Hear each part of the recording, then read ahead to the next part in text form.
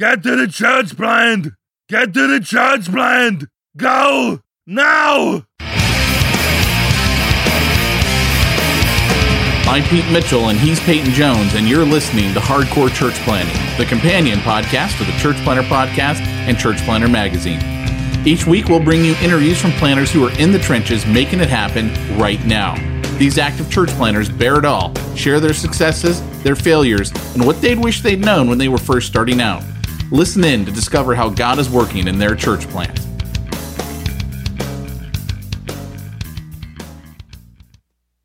Hey, Church Planter, this is Peyton Jones. You are on this week's episode of Hardcore Church Planning. Now, I have to say, we have some cool topics and some cool people. We have a really cool topic today, one of my favorite topics, which is films and movies. And those of you that have been with Hardcore and Church Planter Magazine podcast for a long time, you will know that my co-host was a film major in Biola. That was really because he didn't want to study anything serious. And check it out, he's making tons of money now. So go figure. But my guest today is Josh Larsen. He is the co-host of Film Spotting and the author of a new book called Movies Are Prayers and How Films Voice Our Deepest Longing. So Josh, welcome on to the podcast. Thank you, Peyton. I really appreciate you having me on. Yeah, man. Well, I'm really excited to jump into this topic. But before we do, we always like to kind of hear a little bit about you, our guest, and what your journey was to faith. Yeah, I've got a boring story for you, I'm afraid. You know, born in a Christian family and raised in a Christian home, raised even while attending Christian schools from K through college. So I don't really have a dramatic narrative to share. I can't even really say that I'm one of those church kids who rebelled and then came back and give you that sort of story either. It was a very supportive home and Christian environment that I was raised in. Even though I grew up during the culture wars, we were somewhat removed from that, being a part of this Reformed tradition, Dutch Reformed tradition specifically, that had a little bit different view of culture and God's sovereignty over it than maybe what what a lot of the headlines of that era depicted Christians as believing. So I've been really blessed with that sort of support. I have to come in here because I have there's a guy from the Dutch Reformed tradition, a guy named Joel Beeke. And he used to come to Wales, where I was a missionary for 12 years. And he used to talk about how the Puritans were the most amazing illustrators of anything. Like they could just pick something out of nature. You know, Charles Spurgeon has this famous book called Sermons and Candles, where he told his preachers, hey, you should be able to look at that candle on the table and get 100 illustrations. Yeah. And they moaned, and so he rattled off 100. And then he said, okay, your homework assignment is to find 100 more unique illustrations, which they moaned again. And the next day they came, with like maybe 10 each. And he rattled off 100 more. Said, now, when you're really good at illustrating, you'll be a good preacher. Well, so I have this theory that ironically, the Puritans would have been the best users of movie illustrations on the planet. Maybe so. A couple hundred years too soon. So, right, yeah. So Josh, tell us a little bit about, first off, tell us, what is Film Spotting? So Film Spotting is sort of a side gig I do. My main job is as editor of Think Christian, which is a faith and culture website. But on the side, I've been able to, for about 6 years now, be a co-host to a podcast that actually started before me in around 2005 by Adam Kempenaar. So he was the original founder, and also he's still the other co-host and the producer of the program. And it is a podcast. We also air on Chicago's NPR affiliate, WBEZ. And it has been a wonderful way for me to keep one foot in the mainstream media world, which is actually where my career began. And I spent the majority of my career before coming over to Think Christian.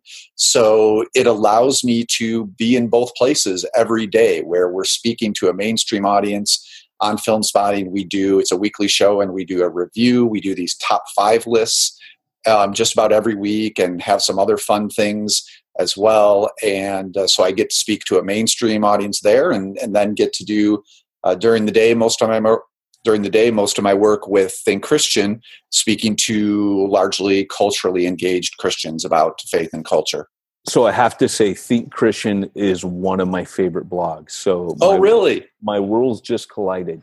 That's fantastic. You guys did a Star Wars run. That's right. Yes. Was that you, Josh? Well, I organized it and wrote a few of the pieces, but we also brought in some of the best writers on movies and theology who write for us on other topics, but we also were aware of from other outlets. And that was such a fun package to do in anticipation of Star Wars Episode 7, of course. Force Awakens is when we put that together. Yeah. And we just looked at all of the previous Star Wars films and through a theological lens, as we do on Think Christian all the time, and put that together as a package. Got some fantastic original art from designer Skylar Roseboom, who, boy, that really helped sell it. People immediately gravitated towards that art. Right. And I'll tell you, we're still finding new people. Of course, with Rogue One, there's still interest in Star Wars, and we're finding new people through that package every day. So that's been a real blessing for us. Well, and that's when I found you. That is how I found you. Oh, okay. Great. So it's funny. I did not know coming into this that was you, that you were connected with that. So yep. Go figure. But here's the cool thing is, guys, Think Christian is an amazing blog for sure. Just, this wasn't planned, but for sure check that out. And one of the reasons why we wanted to interview you, Josh, was because church planners are always having to culturally engage. All Christians are supposed to be missionaries, but church planners find themselves particularly in that unique place of, if they're doing it right and they're doing it biblically, they're building churches or planting them with unchurched people. That's what it's for. And so when this came very graphically clear to me when I went to the UK back in 1999. And I went to this guy, his name was Martin Lloyd-Jones. He was a famous preacher, and I was asked to be the evangelist at the church. And I was like, well, what does an evangelist do? And they said, well, it's pretty simple. You talk to people who don't know God about knowing God. And so I thought, well, man, how am I going to do this? Because the Welsh in particular were so biblically illiterate. And the Matrix had just come out. So when I tell you that, Josh, it's like the population was 0.30% evangelical. Okay. 4% church. Now that could be mosque, that could be Buddhist temple, that could be Church of England, could be anything. But when you have 1/3% that actually believes the Bible's true, you're up against some hard stuff. And yes. So, we were like, and all of a sudden the Matrix came out, and I was just finding, as I was talking to people, I'd say, well, you've seen the Matrix, right? And people would immediately connect. Yes. And I went, man, you know what? I can communicate through films. Like, these people have no idea who Moses is, no idea about Jesus. I mean, the only thing they know of Jesus is South Park. Literally, that is about the extent of their knowledge. And so I was like, man, this is incredible. So films started becoming my greatest allies. And I'm segueing. I'm gonna get you talking about the book in a second, but I'll never forget. I went to a church, and they invited a ton of lost people, and it was a somewhat traditional church. And I remember I preached something about, the cross, and I mentioned Indiana Jones and the Ark of the Covenant to illustrate something. I think it was what atonement was. Okay. And just using that word, that film, just right there, that box thing where all the boogeymen come out of, I said, that's what I'm talking about. Afterwards, someone took me aside and said, and this is mind-blowing to Americans, but to the Brits, not so much. But somebody said, the fact that you just mentioned a Hollywood blockbuster would have been very offensive to many people in here. And of course, it was an older congregation. I just looked at the guy and said, I wasn't talking to them. I was talking to everybody else who is invited. And I just remember it saved me so much time, but there was such a connector. So I want to it's a common language, right? I mean, it's the most popular global common language. The movies serve that function. So yes, absolutely helpful as a way to bridge that gap. So tell us now, the book is called Films Are Prayer, or Movies Are Prayers, How Films Voice Our Deepest Longing. Movies are prayers. Go. What does that mean? Well, I think those who have been thinking about movies theologically for a while now are fairly familiar with the idea that God can communicate through movies to us, and sometimes in ways that the filmmakers don't intend. And that has certainly been a rich way to think about movies for me. This is a little bit flipping that idea so that we're looking at movies and asking, how are these perhaps communicating to God? And I made that flip as a film critic, because film criticism is something I've been practicing for a long time. I wanted to do it since I was a kid and started doing it shortly after college, but mostly in mainstream media, as I mentioned. So the idea of how to bring theology into our film viewing was something that was kind of new to me. I had done the whole thing of how might God speak to us, as I mentioned, but the more I worked as a film critic and paid attention to the text of the movies themselves, the choices the filmmakers made, things like camera work and editing and performances and cinematography, I thought maybe it would be interesting to start there with what the movie is doing rather than start with, say, a biblical message that might parallel the movie. Do you see the distinction I'm making? Absolutely. And it's not to say one is better than the other. It's just a different approach. So if we start with the text of the movie, suddenly I was seeing how these really are, and it's, not that mind-blowing of an idea, because all art expresses how the creator of that art feels about the world. What is this place? Why am I here? Trying to make some sense of the world. Well, that's what a lot of prayers do. And certainly Christian prayer can be supported by liturgy, and we have a long tradition of that, and that is very good, and we absolutely need that. But Christian prayer is also something that happens instinctually, that happens as we're just walking down the street. And I found that movies often operate that way, and at the same time, once you start breaking it down, really function in the way a lot of biblical models of prayer do. So whether those are prayers of praise or prayers of lament or prayers of confession or prayers pledging obedience, suddenly I could see how films functioned in those ways as well. And I spend probably 95% of the time in the book on films that would be considered secular. So these aren't, Chariots of Fire I'm not really looking at. These are secular films that, because they are expressions of human wonderment, echo the same sorts of ways prayers express humans wanting to communicate with God. That's fascinating, because I would imagine that you're right. For people who don't know how to pray, how do they pray? I mean, even music, right? You could go to so many different Sure. But the idea that you're saying that it makes sense out of the world, that's really powerful, man. I've never really thought about it from that angle. Tell me a little bit about how you unpack the book, and what are some of the big observations that you make in it? Well, I sort of start by making this argument that we can see movies as prayers. And again, they don't have to be coming from someone who proclaims to be a believer in Jesus. I think an atheist's howl against God still hears that.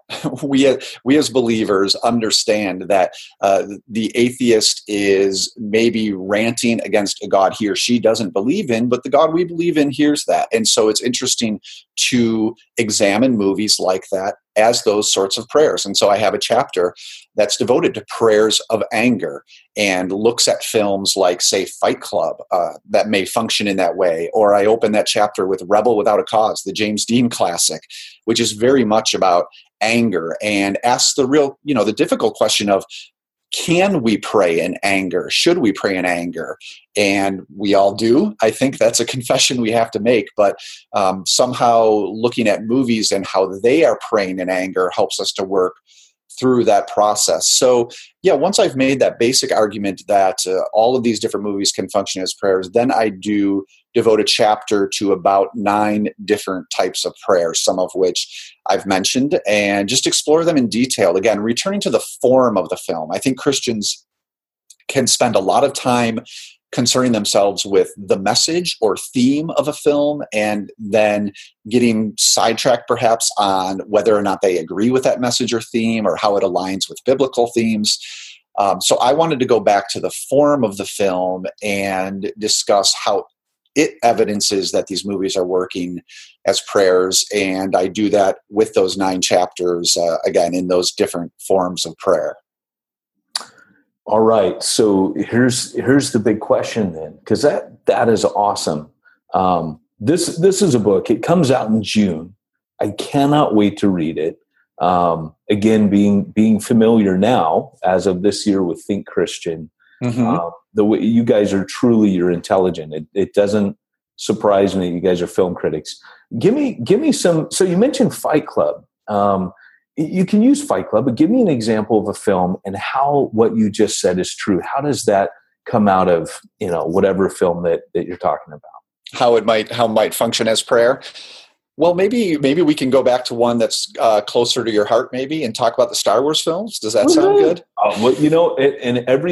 Not this podcast, but on my other podcast, eventually we end up talking about Star Wars every episode. Yes. Yeah, I know that. So I figured this would be one you'd like to hear about. So the Star Wars, the whole franchise, I looked at and considered as prayers of obedience. You see a lot of gestures, again, going back to the form of film, of obedience throughout the franchise. I'm thinking of something like the way Luke carries Yoda on his back in Empire Strikes Back, right? He's submitting himself to obedience. And we can even dig a little bit more deeply into the theology and ask, what does Christian obedience mean? And I think we'd probably agree that it doesn't just mean following God's rules because he told us to. It looks at the rules as God's response to our brokenness and saying, here are ways that you can flourish. If you're willing to set aside your sinful instincts and follow these ways I've given you, they will lead to human flourishing. So that's one motive Christians have for obeying. Another motive is thankfulness for what Christ has done for us, right? That is an expression.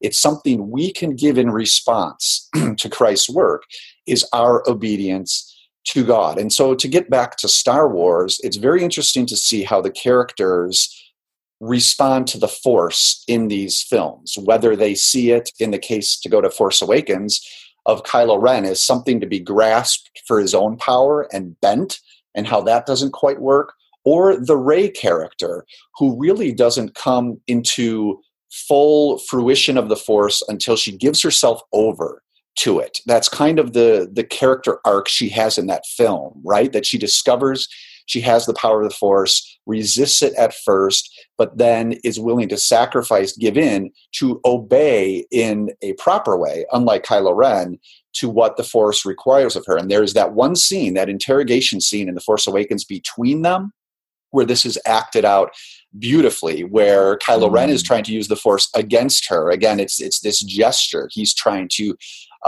actually force her to do something against her will, and yet she is able to resist. And then once she does agree to obey where the Force leads her, she flourishes at the end of that film, as we see in their other confrontation when they have their duel. Wow. See, now you're speaking my love language. I figured you'd like that one. Well, I like everything you've said so far, and it really makes sense. I'm one of those guys where I do find God speaking to me through film. Again, going back to the Puritans who were hundreds of years before their time, because I think now people like yourself, and even though this isn't necessarily talked about in mainstream, I think we're a little beyond the days where people used to pretend like they never watch films or listen to, devil music or whatever. I think now pastors are beginning to incorporate culture more and more. They're taking more of the Mars Hill approach, like even one of your own prophets have said.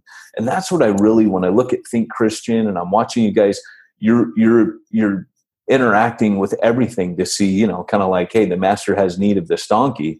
But even beyond using media as a tool, what I hear you saying is this is part of the human expression. This is part of all of us are spiritual beings. And so when someone's making a film, it is like an expression of prayer.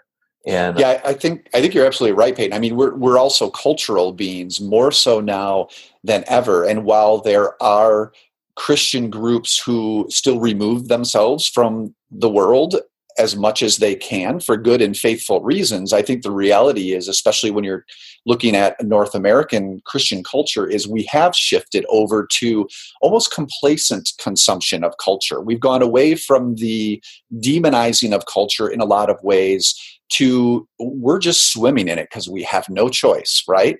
And so I'm glad that you pick up on Think Christian, purposefully trying to speak to those people and say, listen, there's not as big of a gap between Sunday and Monday through Saturday as you might think or might be practicing. There are more Christians who are going to movies and it's just entertainment, or they're watching television shows or listening to music and it's just entertainment. And we're not arguing for a return to, well, what is good for you and what is bad for you. Follow thinkchristian.net and you'll find out. Right. We're just saying, if you're going to be swimming in these waters, let's think about it at least and apply some of our theology and our beliefs to, again, not say whether it's good or bad, but just to say, okay, we've heard this person from the culture share their experience and what they think of the world. And now that we've listened, we can help it inform how we think about the world. We can see how our Christian faith maybe has a better answer. And here's the next step.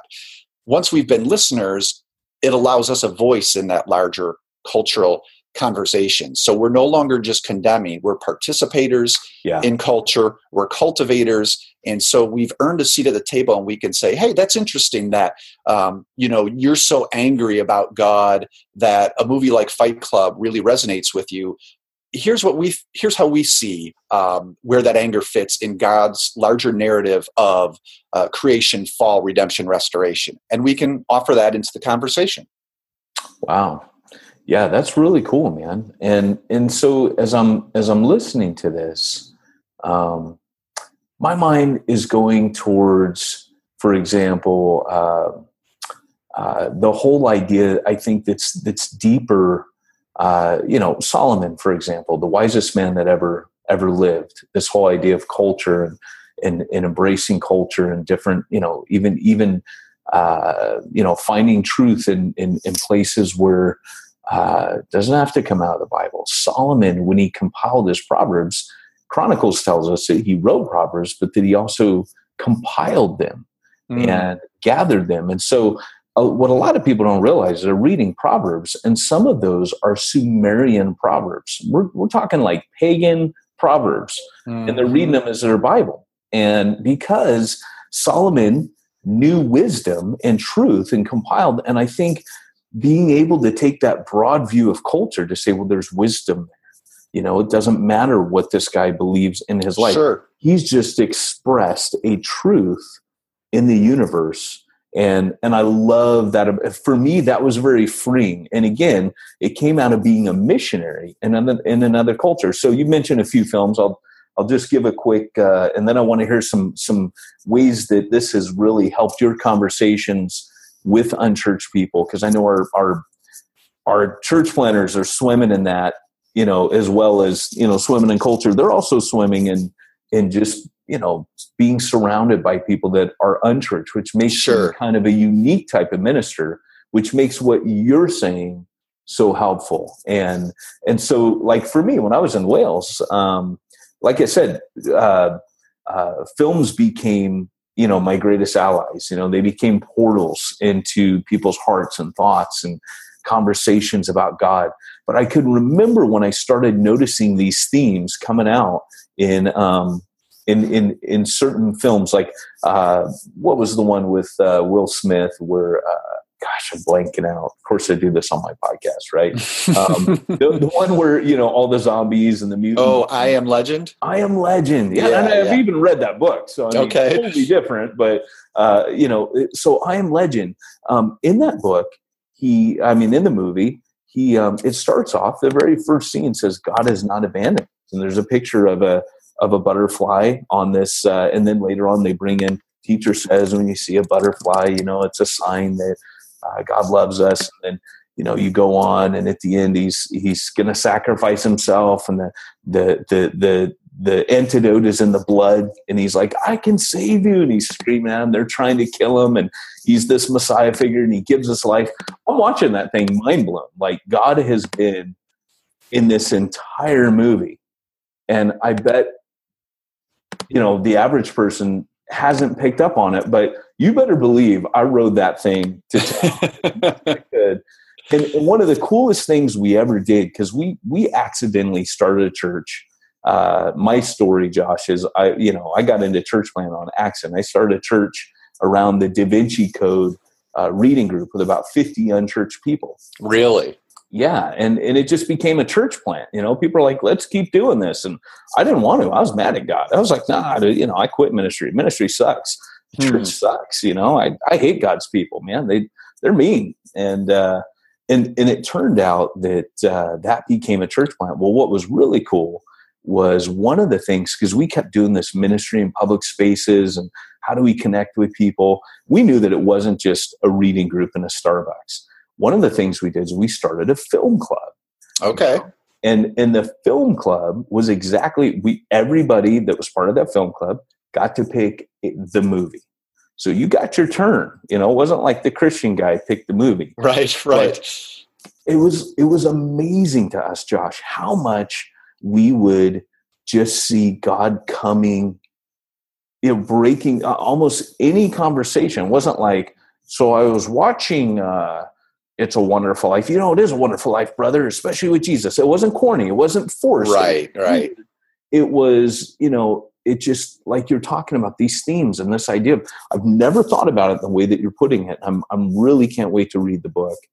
I appreciate that. Yeah, I think we do have to be careful. You're right. It's a challenge we have at Think Christian, where we write not only about movies, but, politics and science and all sorts of things, is not to try to force the theology onto the topic, or in this case, it's something I really struggled with in the book. Because I'm dealing with secular films here. Am I forcing this on a text where it doesn't belong? So I know that I've done that before, especially when I first started writing explicitly about faith in film.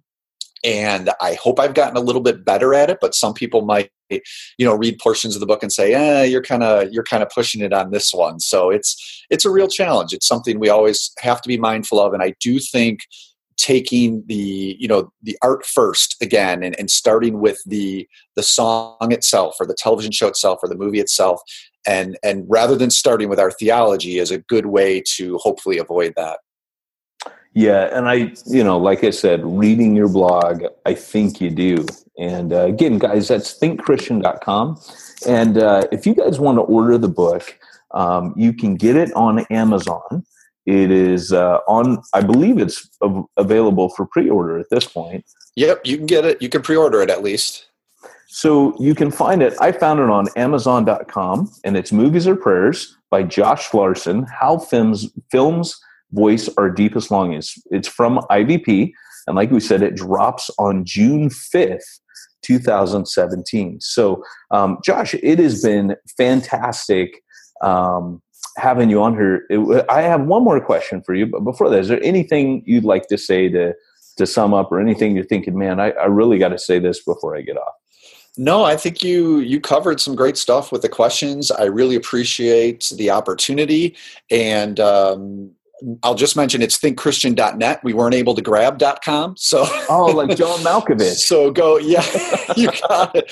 these days, if you type in Think Christian, you'll find us. You don't have to worry about that too much, but just didn't want people going to the wrong place. And I'm glad you said that. I'm glad I made that faux pas because I get it in my mailbox now. So that's the way most people do. We've really been able to reach new readers that way. You can sign up on our website to get the email, and we put out about an article a day. So we'd love to meet new folks that way. And if anyone wants to connect with me, whether you use Twitter or Facebook or whatever, Larsen on Film, LARSEN is the handle where you can usually find me. And your podcast again was? That is Film Spotting. And wherever you get your podcasts, you'll find us there. All right. Well, Josh, we always ask one last question. Typically I have a co-host, but he asked this question. And is this going to be who I'm going to punch or who I'm going to wrestle or something? How'd you know? Well, I listen. Well, I can't wait to see who you paired me up with. Well, today, it's different because we can't put you against a preacher because you're just automatically cooler than them. Right? I don't know about that. Dude. So today I got a pitch. I'm looking at you. I saw you when we came on, so I sized you up a little bit. And being that we have the Star Wars connection, if you and J.J. Abrams were to get into a physical fist fight. Ooh, this is good. I am going to, I guess if I channeled my disappointment at the Lost finale and transformed that into physical anger, I might be able to take him. Out of sheer rage, the adrenaline rush alone would carry you. Possibly. All right, I dig it. Because, he's not that big, right? I mean, he's... my impression is he's not. I'm not a huge guy myself, so it'd be kind of a nerd battle, but who knows? Who knows what would happen? Yeah, I my money's on you. I think you got this. Appreciate that. All right, brother. Well, hey, thanks for coming on. And again, guys, pick up this book, pre-order it, and check out all the other cool things that Josh is involved in. And with that, Arnold, sign this out. Remember, if you are called to church planting, go hardcore or go home. You've been listening to Hardcore Church Planting. Hardcore Church Planting has been brought to you by the Church Planter Podcast and the Church Planter Magazine, which is available in the App Store for both Apple and Android devices. If you like this episode, leave us a positive review. If you didn't like this episode, we'll be happy to give you your money back.